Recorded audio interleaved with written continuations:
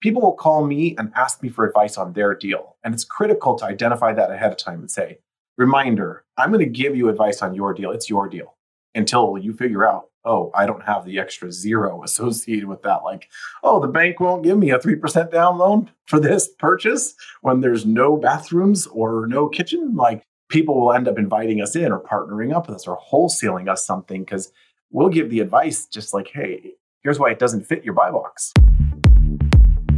You are listening to the Passive Wealth Principles Podcast. I'm your host, Jake Harris, and when I'm not hosting this podcast, I'm the founder of an award-winning real estate investment firm and actively investing into commercial real estate all over the country. This show allows me to interview, dive deeper, and deconstruct many passive wealth principles, not just from investing, but tactics, strategies, and many fascinating ways in which people have achieved levels of passive wealth. Through my nearly 20-year career as a professional investor, I've built an amazing network of people and come across some super savvy investors. Not only do they have a unique stance on the marketplace, but look at the same problems we all face and many times have come up with a simple but unconventional approach to solving them. This is why I'm so excited for this podcast. It allows me to unpack and have a more in-depth conversations with these special guests. Selfishly, it's a platform where I get to ask the questions that would never come up in a normal conversation, and I get a chance to learn and dissect their best strategies, and you get to be a part of that process as well. So come be a fly on the wall, enjoy the conversations, and these amazing passive wealth principle lessons.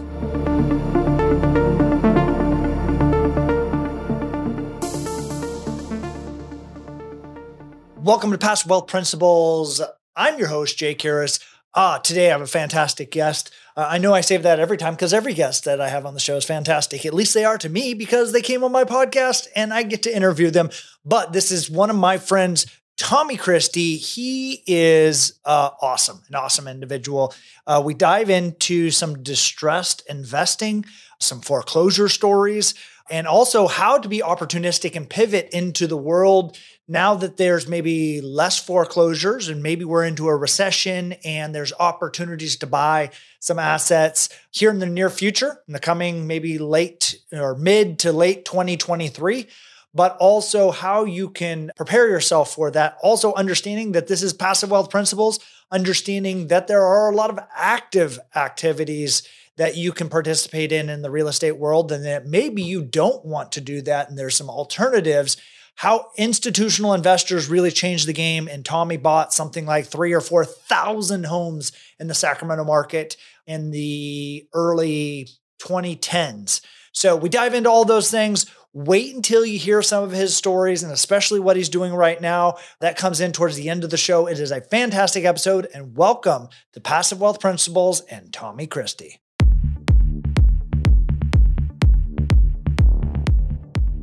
Tommy Christy, welcome to Passive Wealth Principles. I'm super excited. We've known each other for 10 years, 12 years, something like that. It's been a minute.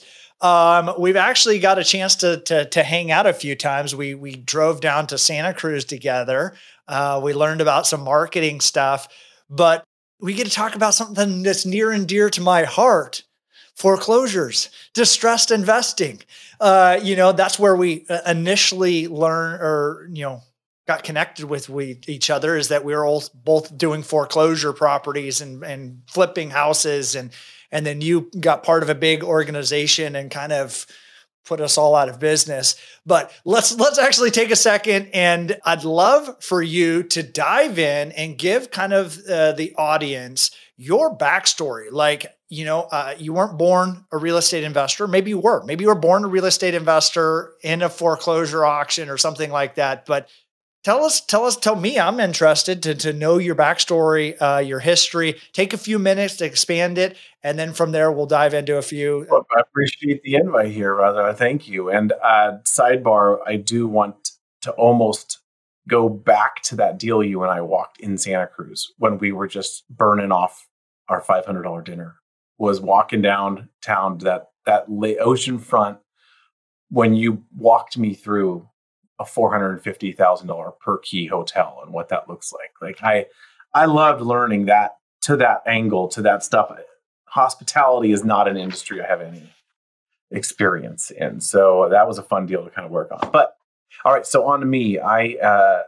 For right now, I still am classifying myself as a fund manager and a distressed real estate fund manager. I would go back in time 18 months, if not 2 years or even more, and say I was in the foreclosure market. And I would say that the foreclosures are now politically incorrect to be part of in any given random way. As the foreclosure volume has crashed, so has my identity in being a foreclosure professional. So our fund and the fund mentality of being part of the distressed real estate market keeps it as vague as I decide, from residential to commercial to trailer parks or condos or dirt or, ground up development. Right now, we are looking at transactions that surface through a level of distress of any kind.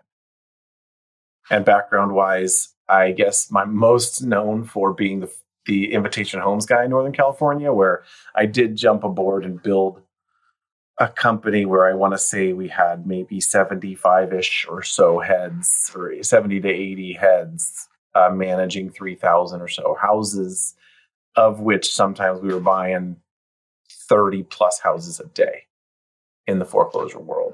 Stabilize, buy, fix, stabilize, refi in that model that I think is now at 80,000 nationally and a $15+ billion valuation. And I got to be part of that thing from ground one with big stack of cashier's checks. So that was the fun part of it. But for the most part, I built my own personal portfolio on the one-off buy, fix, and sell, buy, fix, and hold residential real estate. So I'd love to get Invitation Home came into the market. They didn't just randomly pick people. You had some levels of experience. So take me back to when did you first start investing into real estate? When did you, and how did you discover, kind of distressed investing? So this is my 20th year. I would say that at year 3, I felt invincible, 2004 or 5, like in the world of real estate. And there was a lot I wanted to learn. And my mentor at the time, who was my boss, did not want to teach it to me, because ultimately you're training your future competition from his angle. He was an old school foreclosure guy. And so I did start my own gig into 2005, kind of failed forward until the market started giving gifts of assets that were 10 cents on the dollar. Things that had a $300,000 loan on them were going to sale for 30 grand. So that was how I found a lender that didn't matter what we bought it for. I could borrow basically $50K against a door. My partner, Steve, and I at the time just stabilized doors. So that was the biggest advancement in my career, was looking at the future equities as more valuable than the temporary flips or wholesale value of the volume we did. So we started wholesaling stuff because when 40 to 50 houses a day would go to foreclosure sale, we could only afford to buy 2, 3, 4, depending on how much money we had. So we would be paid a fee to acquire deals for other investors and other funds. Some of them were very active in knowing what they bought, and others would be like, what did I get today? And I would give them a balance of their cashier's checks back and a receipt showing they'll get their deed in 2 weeks. So fast forward to 2008 when Invitation Homes comes in, and 10, that was, they basically Waypoint opened the door. And out of fear alone of what Waypoint was borrowing and buying, and I thought, I got to get out of the way. They're going to dominate. Not knowing and understanding their buy box, which is critical. This buy box is really the key to understanding your own business and someone else's, or finding investors that have a very well-defined buy box. There's all kinds of transactions that you could be a part of by understanding that side of it.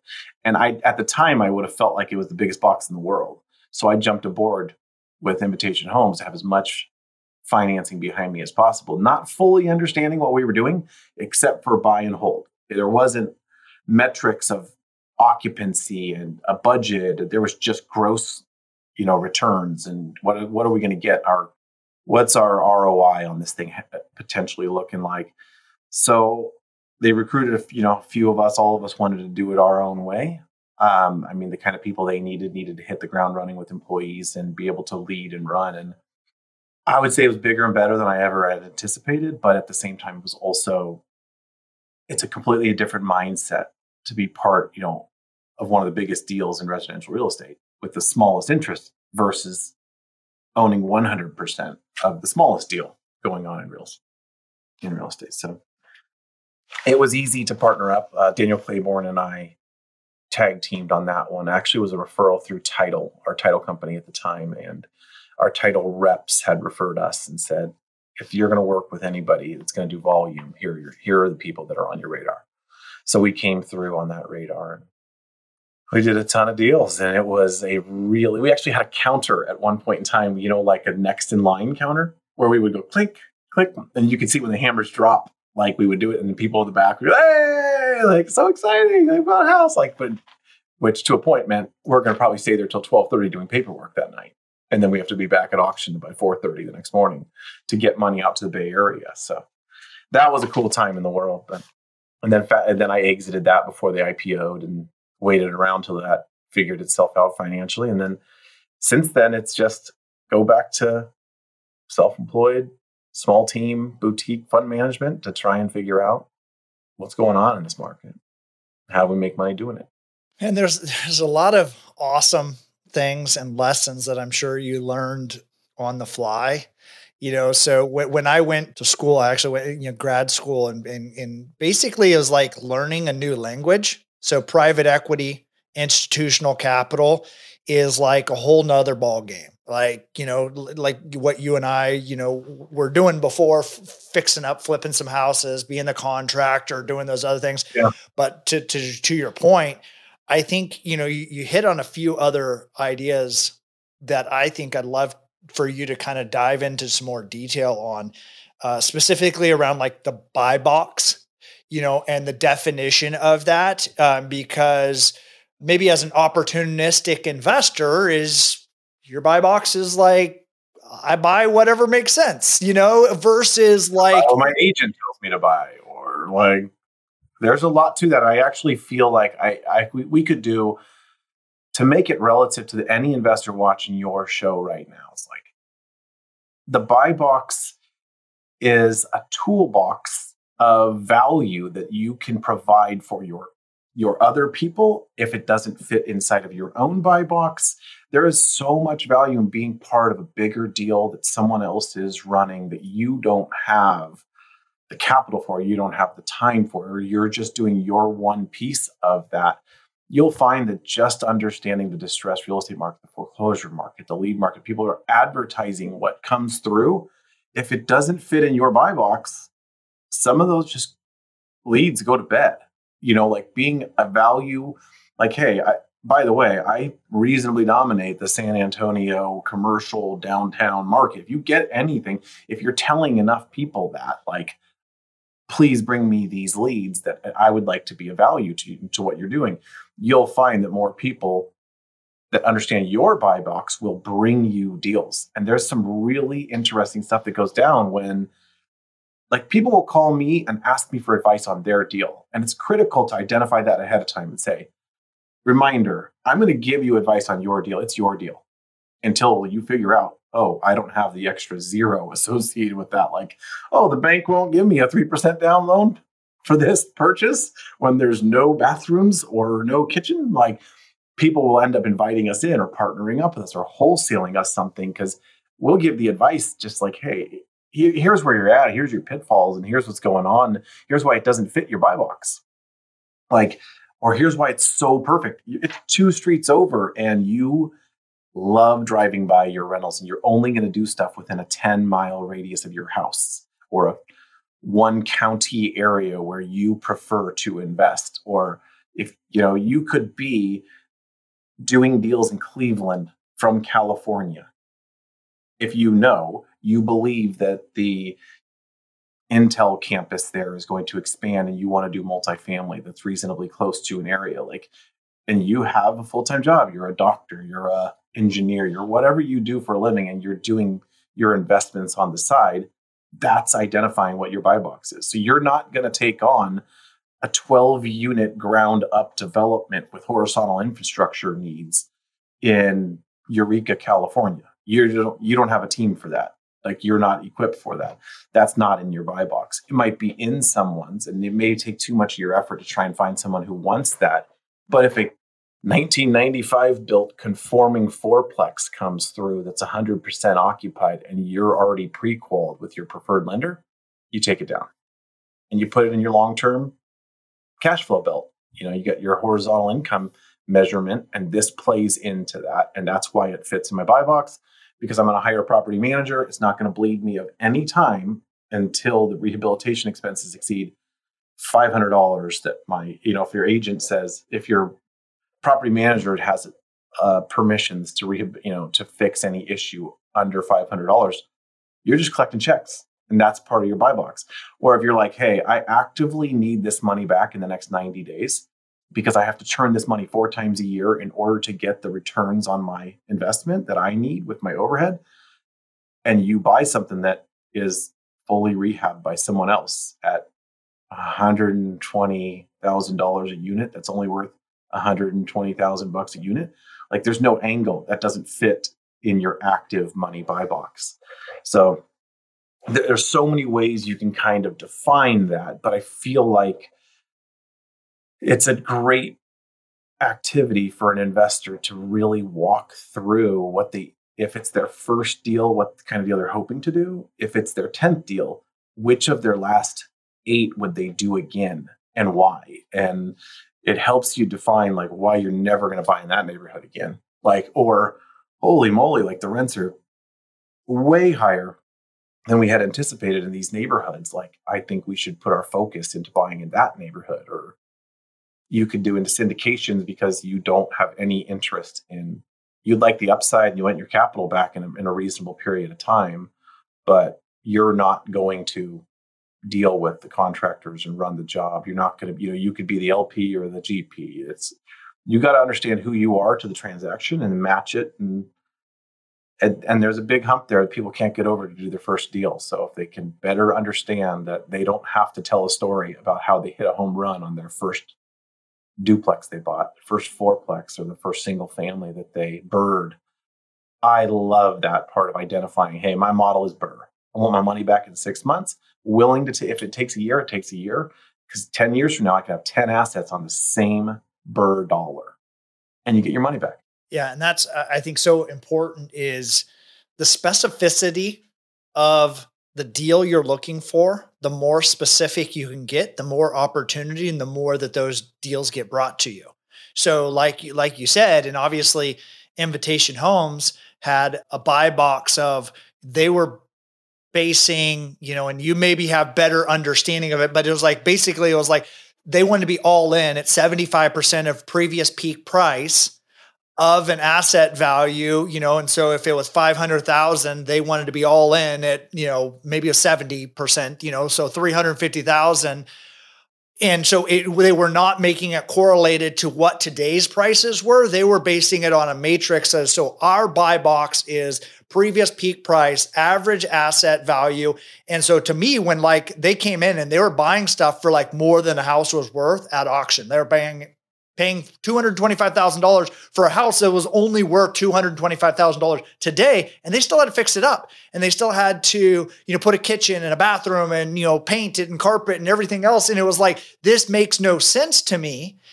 But part of it was they had a very specific investment thesis that they were operating under, that they didn't care what today's prices were. They were looking at 5 years or 10 years or their IPO's kind of value. And so it allowed them to execute their business plan much more efficiently. And so, Tommy, you were at the courthouse steps doing this and you were buying assets for more than they were worth. And I was like, what the hell is going on? That confused people. It's funny. There's 2 parts that I would want to cover. Number one would be, I remember my first day at auction, and one of the first few assets we bought was this vacant asset in Rio Linda. And when we got to our 7th deal that day, my buddies are calling me like, dude, some fund came in here and bought 7 houses today. I'm like, those bastards, why would they do that?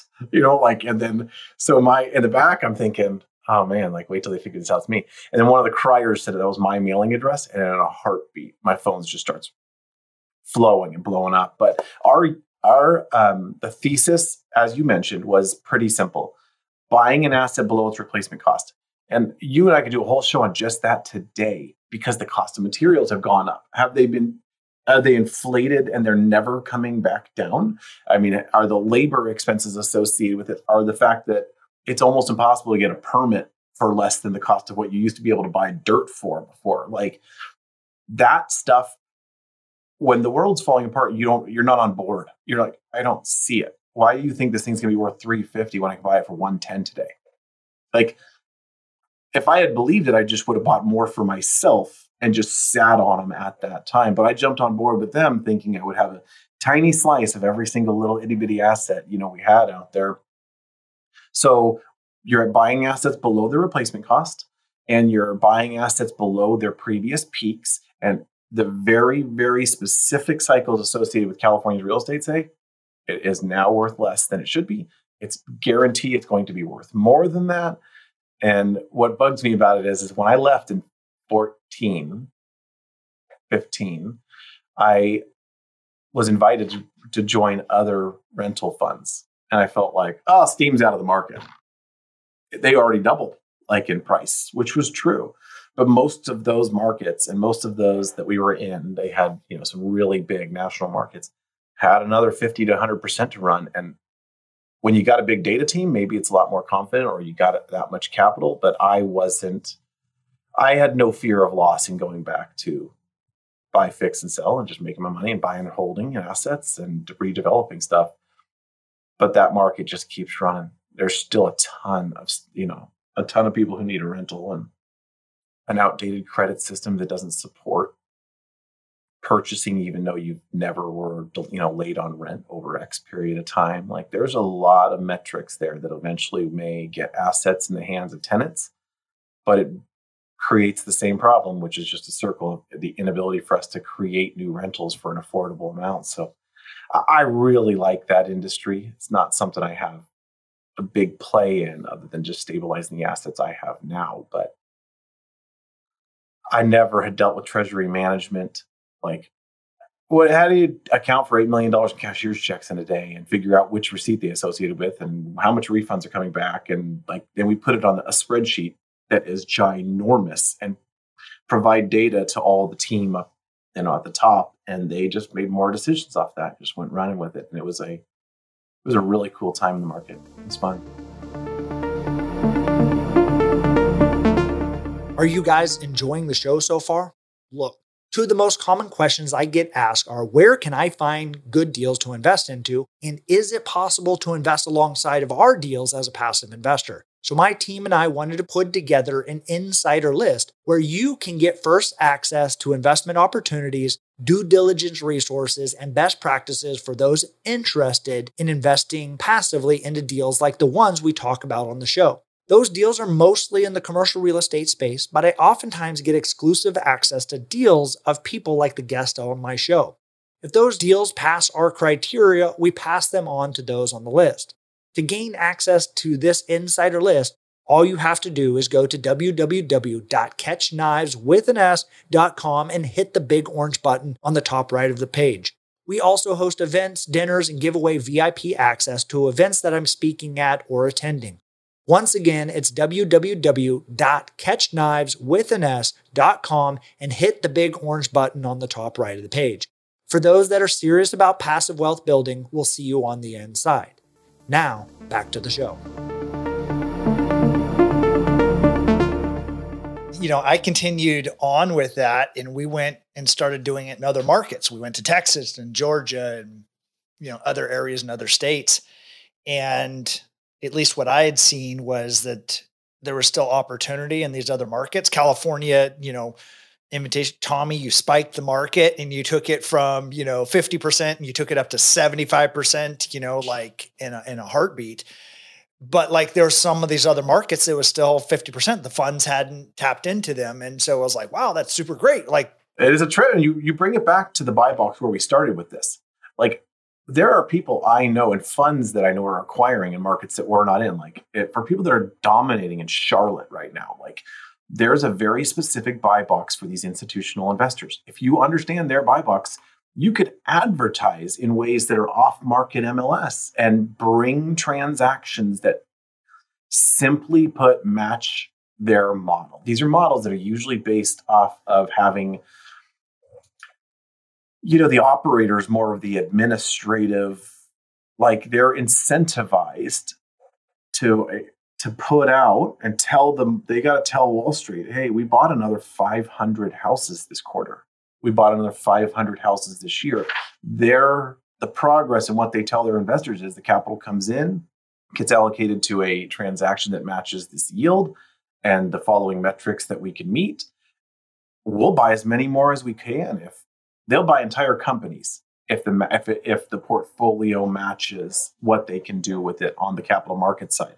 If they can borrow $100 million against that stack of houses, and this is part of it, these funds are incentivized to do deals. They're not incentivized to buy something for 400 that you just bought for 300 when someone's going to write an article about it like, oh, look at all the waste. And that was a fear in the market. When we were buying stuff, someone would buy something for 110 from a homeowner, put it on MLS for 200. If we paid 200, even though we bought it through an agent on MLS, it would look like we just paid a $90,000 premium on something. So we would have to pass on stuff just because the optics didn't match. But in reality, it fit perfect in our buy box. It was like, which was yield. If you get $1,000 a month in income on this for 12 straight months and you want a 10%, yield, you're just dividing, the rents into your purchase price and coming up with what your ROI is going to be on that. That's as simple as it got from some of the filtering when you're looking at that many leads. Nowadays, it's not the same, but it's close.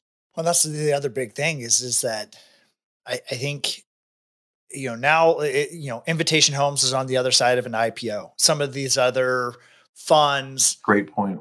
American Homes for Rent, Colony, Tricon, whoever, have all created their different mechanisms and their kind of niche and the way that they, baked it out. And some of them have switched teams, so now Blackstone was behind Invitation. Now they're behind, Tricon. They're behind some of these other groups. Again, the money moves, they exited, and then they were like, well, let's dive back into this market and continue to pour on some capital. But when you're talking institutional private equity, like they're trading off of stock prices. And so that dollar amount of that revenue is at an EBITDA or a price earnings ratio that is so much greater than their ability to leverage, because they're leveraging things 50 times that you and I just don't have access to on it as an individual. Their cost of capital is nothing. Like they're paying 2-3%. They're paying, well, maybe not now with interest rates, but their cost of capital is cheaper. Their transaction costs are cheaper. Their construction prices are cheaper. Everything about what they do is more efficient and better. And so that's why understanding what other people's buy box is also helps you to not go get run over by this train that's coming down. You're like, woo, hey, maybe I should start doing in commercial or industrial or something else because I don't have $1 billion at 0% interest. So that's why, and I the reason I brought that up is like the market shifted. Things have changed. There's not a whole lot of foreclosures. The last couple of years have been, very different. So what are you doing today? Like, how have you pivoted? And obviously you're not you're a fund manager now, but you're not $1 billion fund manager. How and what have you are seeing that's successful in today's market? You know what I love about that? It's so individually relative. Like if our fund here, if we're shooting for $5 million and we're oversubscribed, or we already have an interest in our second fund because we believe that the first fund is going to be subscribed. When you go and you're in a group of people that are doing transactions at other fund managers, or they're in this foreclosure space or the distressed space, and we're all kind of saying those same things. I was introduced to a guy that said, hey, can you do that times 10? So my $5 million doesn't even move the needle for the Jeffries of the world who do 50 million minimum. They're like, we can bring in the parties to prove it out on paper for you. If you have the source, can you place the capital fast enough, or can you prove out your model or your thesis into this thing with your buy box? And for us, our bandwidth becomes, we have this amazing team here, for data and property management, and just the experience under this roof for how we can do the foreclosure process, or how we can buy in multiple states, or we can buy notes. We are just light-footed operators. Like, we have the ability to just sprint with something, to run with something, or like we dropped everything for an auction out of state today.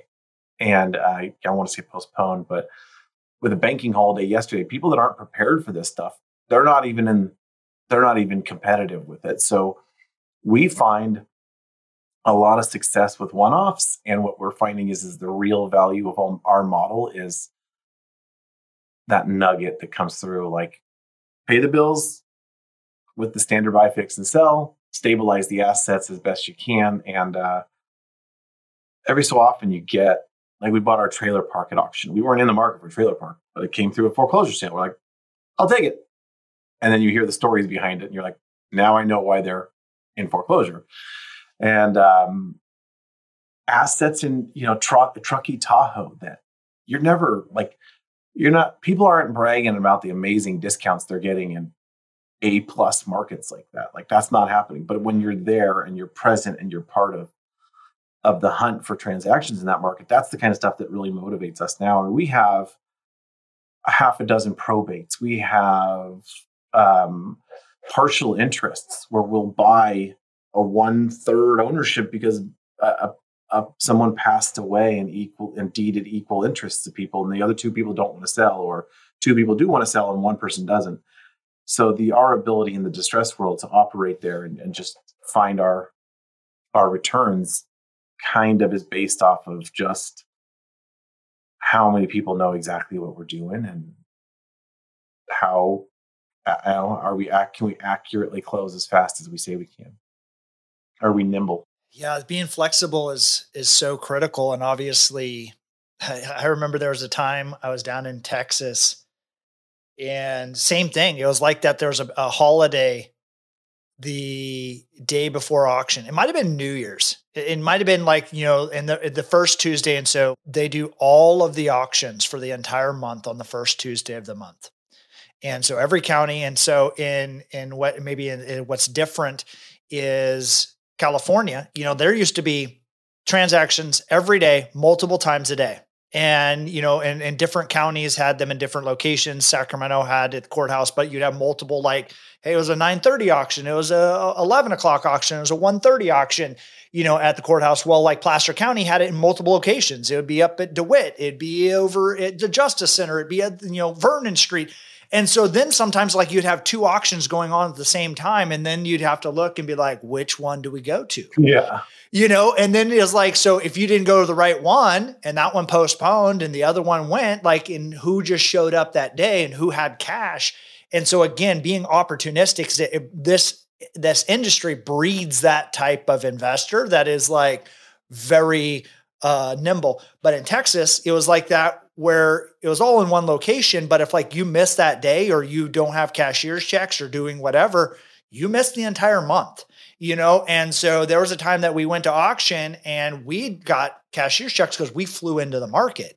So everybody was used to picking them up at auction the day before, but there was a holiday. We showed up to auction and, like, nobody was there with money. We were the only ones there with money. And so then it was like, it was like, shooting fish in a barrel or picking apples out of a bucket, or whatever analogy you want to use. Hammer drops at 9 a.m. and the bank doesn't open till 9. Exactly. And then there's a line out the door, and you got Susie bank teller that is like, looks at you like you have three heads when you go in and ask for $500,000 in cashier's checks. And she's like, and you need 17 checks to break them up into small amounts and make them out to yourself. Yeah. And you're just like, the logistics of that is very challenging. So I'd love to dive into is also some interesting stories. I get asked this a lot. Buying foreclosures, you hear lots of very interesting stories or have very interesting, deals that get put out there. So we didn't prep for this, but like if there's any kind of like deals that or stick out in your mind as crazy, interesting, amazing return, big loss, I'd love to hear it. We bought one where there was a guy getting sued by his tenants, and it went to foreclosure sale. And one of the tenants called us after we bought it at the foreclosure sale and said, "Hey, I own this property." And his mailback was in jail. So when the guy went to jail, he sold it to his cellmate, but didn't record a deed because they can't just leave and go record a deed. So that guy sending us letters like, "Hey, I own this property. Like, here's proof." I bought it. I'm like, "Oh, do you?" Like that's exceeding our deed or like people are. It's just funny how the distress bleeds its way through to exactly where we are at the auction, or like the kind of stories you hear from occupants or owners or previous owners and tenants. Stuff that comes through is crazy. But I guess your question really was more along the lines of like, where are we finding that in the distress world and how it's relative to your listeners? Is that where you're going with it? Yeah, it could be.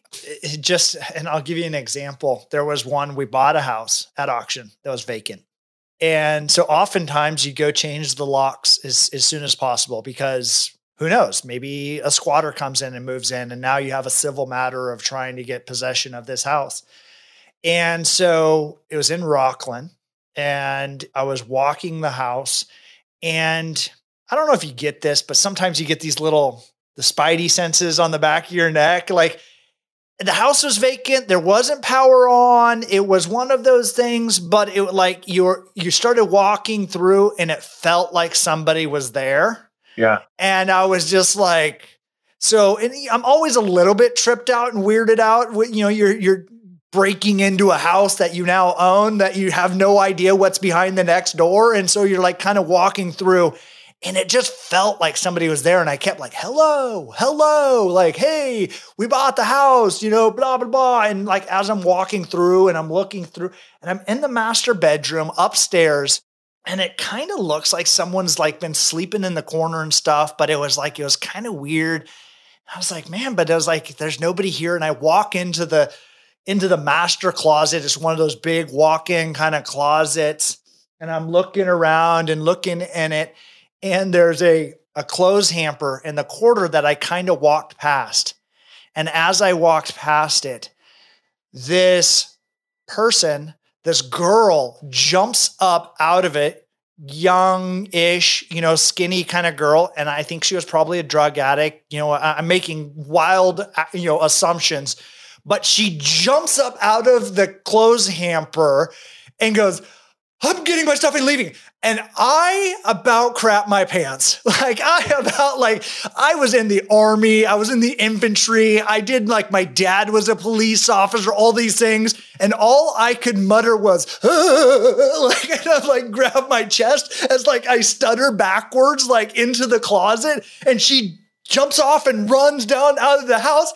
And I'll tell you, for probably half a day, I was still almost shook. And it was like, dude.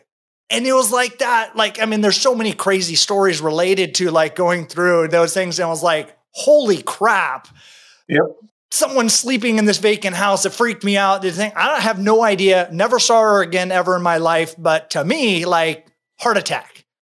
It takes years off your life. It's you can smell it sometimes. You walking oh, there's a homeless person here right now. And you look around, you can't find it.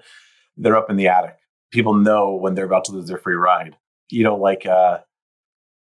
It's sad that most of it, you do an unlawful detainer and the sheriff shows up and they know the people because they've been in other houses, or they were in the corrections facility, or they were in the youth facility. Now they're in the adult facility. It's like this.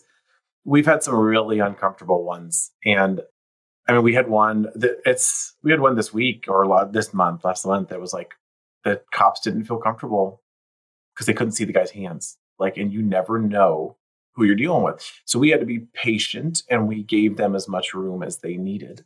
And they were able to resolve it without any issue at all. But They didn't want, it wasn't one of those like kick the door down, this is my house type things. It was just like, hey, smart police work is going to lead us to handle it this way. Can you just trust us with that? And meanwhile, we're like, you have no idea how long it's been since dude's paid. Like we're waiting days when it's been years type thing of like since somebody paid. And they usually peacefully work themselves out. People just need to pay, you pay for storage for people, the referrals. We've had people sell us interests in other properties to stop unlawful detainers or evictions. Like they didn't know what to do with it. They only owned a third of it, half of it. Like I think I own like 8% of a piece of land on Highway 205 in Tracy.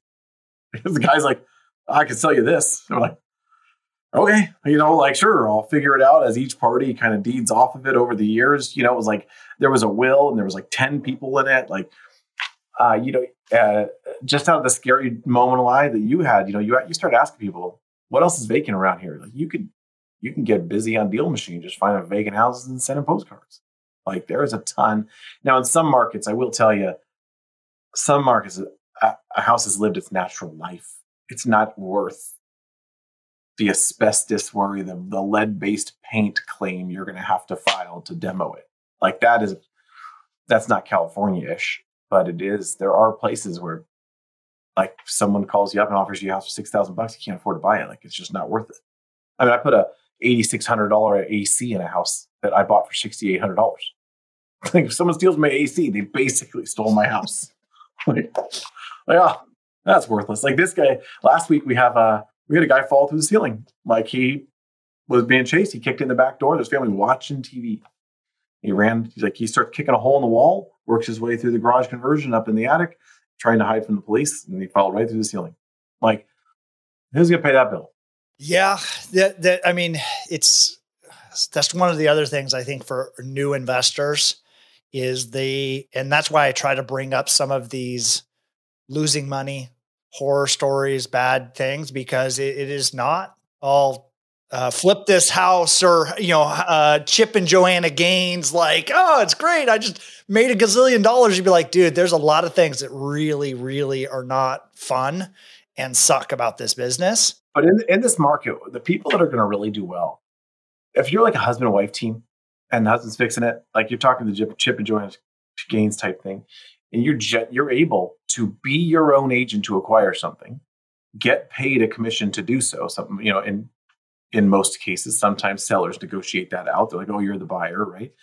Get paid, save a commission on the dispo. You get this cushion of yield. And some people that haven't done enough transactions don't understand that the difference of how a deal is presented is sometimes in gross and net. Oh, it's a 15% return on your investment. Or you get a wholesaler that says, this thing has 50 grand in equity. It's worth, 150. You can buy it for 100. Oh, okay. So if I sold it for 150, will I get a check for 50 grand? Like, no, it's gross versus net as these things are presented. Right. But this market, you can get away with doing, if you're doing the work on your own, you're a contractor, like there's a huge niche to partner up with contractors to be able to do deals. There's an opportunity for people who have the deal that don't want a wholesale fee, that want to stay on and be part of the deal. Like either way, you're going to pay for it type thing. Like you pay a $30,000 fee up front, or they get a percentage ownership on the transaction. Like you can be as nimble as you need to into these transactions. And that's, I think, one of the things that makes it easier for us is when people call us, they're not worried about us going behind them to do the deal. We're like, you don't understand the volume of leads we have to look at and what it would take for us to go find these owners in Texas for the vacant house you're selling me in Sacramento. Like people come to us, we can value it for them when they're making their offer. And they know I can't be in this thing over 300, including closing costs. So if they made an offer that includes the buyer pays all closing costs, that means we're going to be at 295, which means that they have to mark it down even $15,000 if they're trying to get an assignment fee. So my takedown in contract is 280 plus all the closing costs plus a $15,000 fee to the guy gets me in the deal $300,000. And if you're not doing your own deals and someone offers you that for a wholesale fee, you're like, you don't like the wholesale fee, go do your own deals.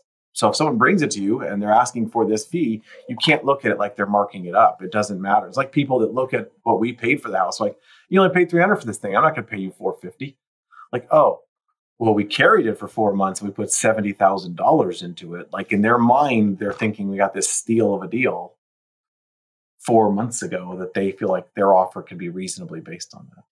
Well, and it's like one of the big things is, the topic or the title of the show is passive wealth principles. Is if you're a real estate investor, and here's the big thing is it's not passive unless you're investing alongside or becoming part of like a fund where it is someone like you or me or others that are actively doing the deals that you now get the benefit of that hard work. So I don't know the actual specific numbers, but have you made more money flipping houses, or did you make more money being part of a fund that flipped a bunch of houses being invitation homes? And so that would be kind of my question is like, you as a passive investor, I bet you've made equal, maybe more, or a significant amount of thing on very little effort of being part of bigger portfolios that you didn't have a part of. Yeah. Our buddy Daniel, who uses personalcapital.com, like he basically tracks any and everything going in and out, say accounts or assets that, that program will take it to the level, whatever you want. If you give it more data, it can get you more analysis of that data to the point where, on 30 of my houses, my net worth is going to go up 150 grand this year because I paid them down with amortization. So you can think for a second, well, it was worth 330 at the beginning of the year. It's probably worth 340 now.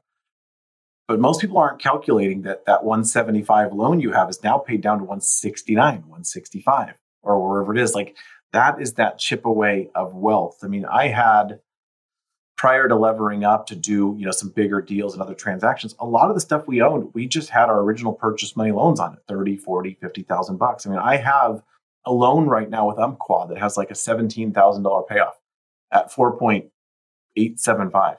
Am I going to pay that off? I am in no hurry to pay that thing off because it's not like I'm sitting on an extra 18K and I just want that 4.75%, cost saving. I got 30-year debt on that thing. For now, I'm not relying on the income. The income kind of is part of the model, or it's going to pay down the loans, however you justify the income. And in the world of trying to cap rate a single family, you can't do that. The world, getting a 30-year mortgage is based off the fact that things are going to break.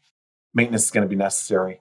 Roofs are going to need to be redone. So if you're not doing it now and you're getting $500 a month, you're not setting that aside into your, rehabilitation reserves or maintenance reserves. You're not really relying or living off that capital, that cash flow. So I built far more value into my portfolio just holding stuff and telling my stories to myself about why I shouldn't have sold something that was amazing, or assets that I never would have seen 3, 4, 5xing in value. We just bought them because they were great cash flow assets and significantly below the replacement cost. And now the market is still, the California's market is just not able to deliver $250,000 new builds.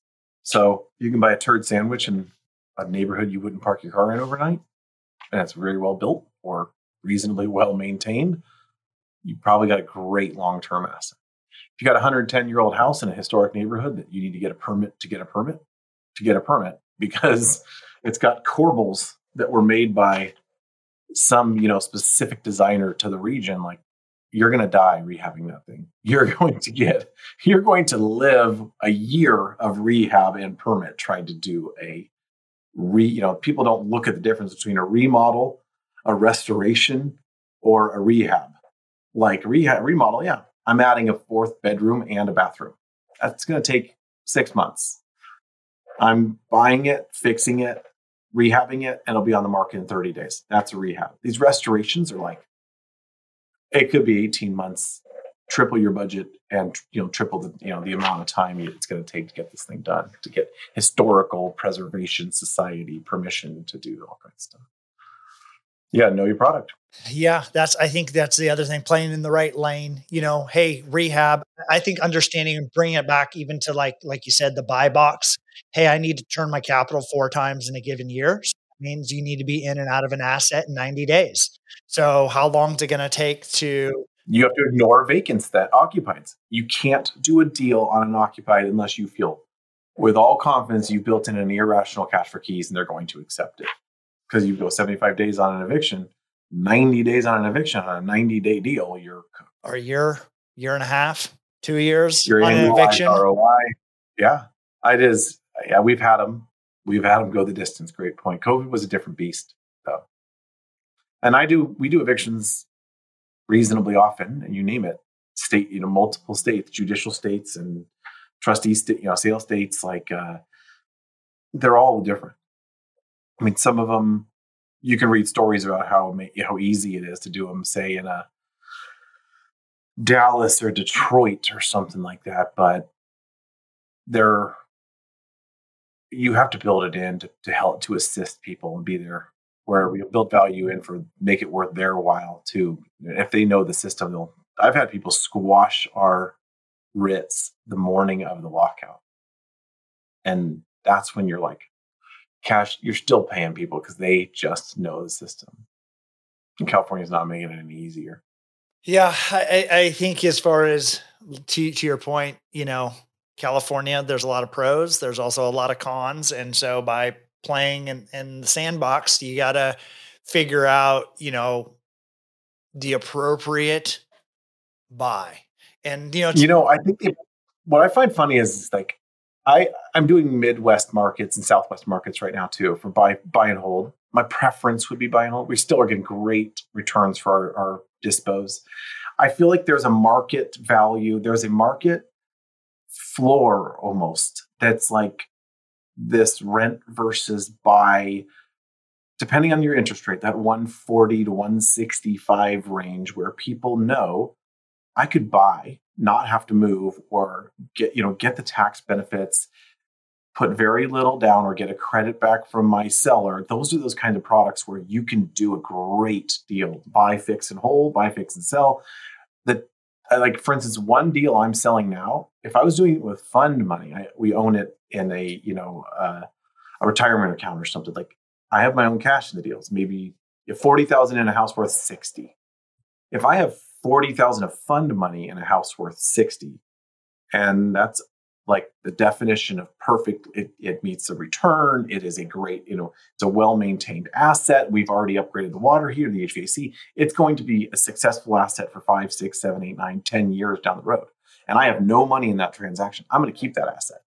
But right now, as the market's shifted, if I'm going to try and keep a $40,000 house that is maybe only worth $60,000, I'd rather kind of take that profit and put $50,000 down on a $200,000 fourplex or $200,000, like newer built, better MSA, longer term investment. And that's a really big difference. No debt, $40,000 house or $160,000 of debt that I put $40,000 down on. I get better cash flow, I have a better asset, and it's managed by somebody else. So the same deal can be looked at by two different kinds of capital. Yeah, I think pruning the portfolio becomes more and more important all the time. And obviously I saw that a lot with the, institutional investors is that, hey, this market, we don't like this market anymore, or we never got to scale. We needed 1,000 doors in this market to make sense. We only got 700. We don't see us getting to 1,000 unless we really stretch. And then it's going to be an underperforming. So we're going to actually exit this market, or we're going to start selling these off and exit out of there. And so to your point, like, maybe it's in Charlotte where like another fund could be like, cool, we'll buy it. We'll buy your entire portfolio and exit. It's everybody's buy box, their investment thesis. And really when I take that is you need to bake out your business plan first and foremost. That becomes your thing. And obviously you're going to go defend that. You're going to go take it or raise capital based on it. And here's our plan. And this is how we're going to execute our business model, X, Y, and Z, and then march forward. And again, it becomes much easier for people to bring deals to you. Like hey, Tommy, you say, hey, I'm buying this. And I'd be like, cool. You want a good deal in Truckee? Here you go. I found somebody sent me this good deal in Truckee. I'm not buying there right now because getting permits takes you 5 years to get permits in Truckee. Yeah. So I think the buy box part is so personal to each of these, investors, because I think a big part of this will be people that side hustle their transactions versus full on operators. I get a reasonably ridiculous volume of people who call me as if they're going to be the best lender in the world and they have a product that I can't, live without.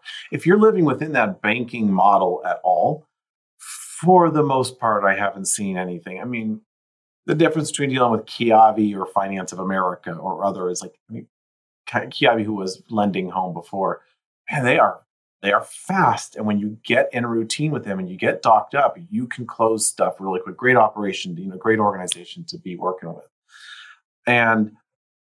But when you speak in velocity and volume, most lending models start to phase themselves out. Like, okay, well, we can do that deal for you for 10 and 2. All right, that's great if it's a 12-month deal. But if you're turning money every 90 days and you're paying 2 points each transaction, that's 18, that's 8% plus the annualized cost of the money at 10. They hit you with a $999 processing transaction fee, a TC fee of $450, an appraisal of $500 to $800. We paid $800 for just a standard single family appraisal with FOA, the Finance of America. Like, I am blown away by how much each piece of this bleeds it down. So when you look at title, escrow, closing, transactional fees, points, and cost of the money, you're paying deep teens, early 20s. You better be operating, you better be delivering a significant above market return in order to be able to justify capital costs like that. If you're buying stuff and you're consistently buying stuff, sub 70% LTV, paying 2 points won't matter. But do you have a lead source where you can get that kind of volume? Yeah. And most people don't. Well, I would, you and I, we've done this many times, hashed and talked about things, and we didn't even dive into, as I was kind of coming up, I'd love to hear your thoughts on build to rent. So maybe we'll have to do a part 2 on just pontificating on build to rent and where that space is kind of going. In the meantime, as we're kind of to respect your time and kind of wrap this up, I have a couple of rapid fire questions. Your answers don't have to be rapid fire, but what is the one thing that you have spent money on, let's say in the last year, that has given you back the most time? I would say that right now I'm heavier into a lot of the psychology of investments and time. So my investment is a simple Audible membership that when you get into, you hear people say things out loud that you almost don't believe. You're like, oh man, that book changed my life. Or this, there's a lot to being intentional about how you spend your time, what you're reading, and how it translates into, for me, it's that measurement of time and the value and how I value my own time, which includes, in the most random way, if I had to bleed it down to this, I would say the ability to say no to transactions that are going to not meet a minimum yield for us. Like, is it a deal? Sure. Or it's maybe even the best deal ever for somebody. But for me, it just doesn't fit, right now, the ability to say no into that. So I don't know, I'm getting a lot of fulfillment out of reading right now, out of just understanding, how I value my own time and protecting other people's, money, protecting the people in my office's time so we don't get stuck. I love that. So that'd be kind of parlays or dovetails nicely into my next question. What book have you gifted most to other people, or maybe just recommended? What's funny is I actually haven't gifted a book since Miracle Morning. Like, I gave that to a couple. I had a solar kid stop by the other day who I would hire to sell anything. Kid was great. He actually keeps reasonably in touch with me, and as he's trying to become adult through college, right? And there'll be some day that hopefully he'll be available, or to match his just interest level, his efforts level. It's like this, but there's a lot too, for the first time hearing how people operate or what they do. And after hearing maybe Ed Milet's stuff where it's like, I want to go back and kind of re-dissect how he spends his day or the hour, the time blocks and things like that. It's like, what mattered most to you was, if you are going to bed, you're staying up binging Netflix and knocking beers dead till midnight, and you're not, watching your health. Like, when some people have accomplished between 5 and 7 a.m. that far exceeds what others will do before 5 p.m. I think that was an easy one to say, hey, here's what made a big difference in my life. But recently, Mo Gadot's, I think it's called The Happiness Equation. And what book I loved recently that I just finished was The Comfort Crisis, because it's in a story mode and it wasn't long. And it's about the guy that, people that really go out and do something way outside your comfort zone, or your current abilities of, he did a 30-day deep way into Alaska hunt, hike and hunt. And there's so much to that book. But anyway, I enjoyed it because of how well the story was told, where he went with it. There's a lot to it. Well, the final question is, I know that you have some business stuff going on. Maybe you're raising Fund 2 or Fund 3 or however many other funds you got going on. I think you're positioned really well for opportunity in the changing and shifting markets. So my question is, where can people go find out more information about you or what you're doing? And then what is that kind of ask, or if it's either the buy box deals that you're looking for, or investors, or a combination of those? What is your ask of the audience, and where can they find you? Our push right now, transactionally, where we're moving majority of our volume, will be in regional equity. That's our equity fund. It's going to be called regionalequity.com. They can reach me and contact me through regionalequity.com. There'll be the About Us side of that. I would be more than willing to add value wherever your listeners have heard this or lasted all the way through to the end of this hour. Would be, hey, I'm working on the following transaction. Do you mind just kind of giving me your opinion of it? I actually still get people from my Bigger Pockets episode that reach out. They're like, hey, I caught your thing on how to sell assets to, big funds or something like that, to the hedge funds.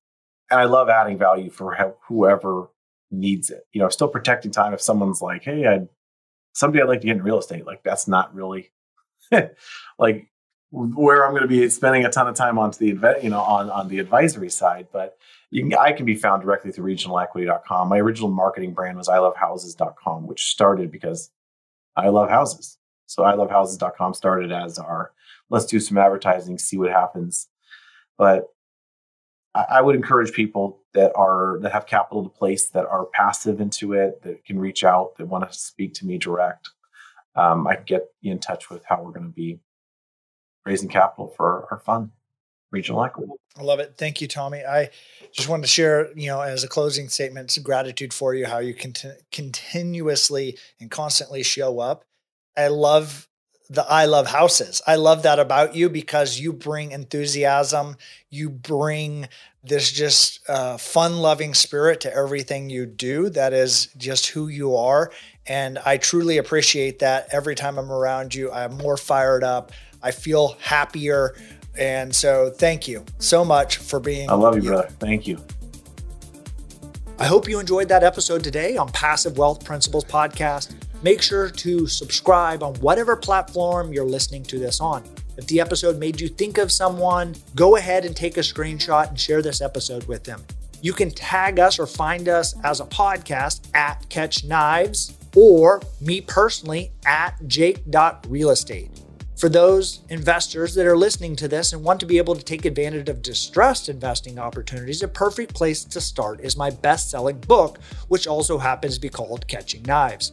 It's a full breakdown and guide on how I and many of my partners take advantage of opportunities in distressed commercial real estate. Go to www.catchkniveswithans.com and grab the book there, as there's a few book bonuses that I know you'll love. Once again, www.catchkniveswithans.com. Take care, and I'll see you in the next episode.